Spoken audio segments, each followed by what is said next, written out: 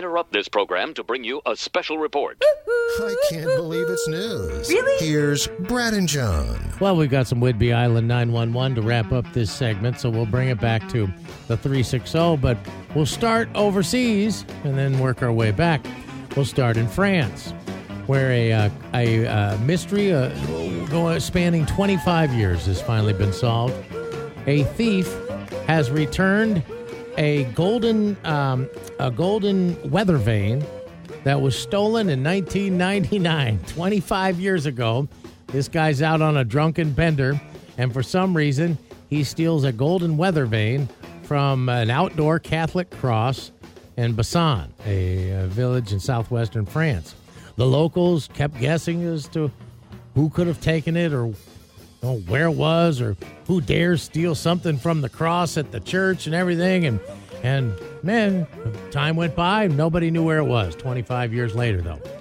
But the guy who was confronted by police, and we'll tell you how the cops caught up with him, he returned the weather vane. He said once he sobered up that night, he felt too ashamed to give it back, and he hid it in his basement.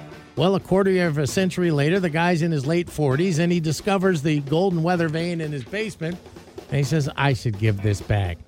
So he went to go send it back, and the cops caught up with him because he used his credit card and information to mail the weather vane back to the church. And they said, well, it must have come from this dude. They said they are going to, his conscience clearing will not. There's your definition of a knucklehead. It won't result in any charges because he did give it back. But this may result in some charges in Indiana, South Bend, Indiana. A group of 10 people went out to a seafood place. Maybe that was their first bad decision, is a seafood place in South Bend, Indiana called the Wild Crab. But they, like a lot of places, this restaurant automatically adds an 18% gratuity for groups over 6. Well, there's 10 of these people, John. So they thought, well, we'll be smarter than that. We'll just sit 2 separate tables at 5 people apiece, and that way we avoid the automatic 18% gratuity. But they weren't sneaky enough because some of the employees caught on, and these people are sitting and dining together anyway, even if they're not sitting together. So they ended up giving them the 18% gratuity anyway, and that caused a huge fight. They demanded to speak to the manager, and someone in the group there who was the most unhappy pulled out pepper spray and pepper sprayed the manager for putting the tip on there. Okay.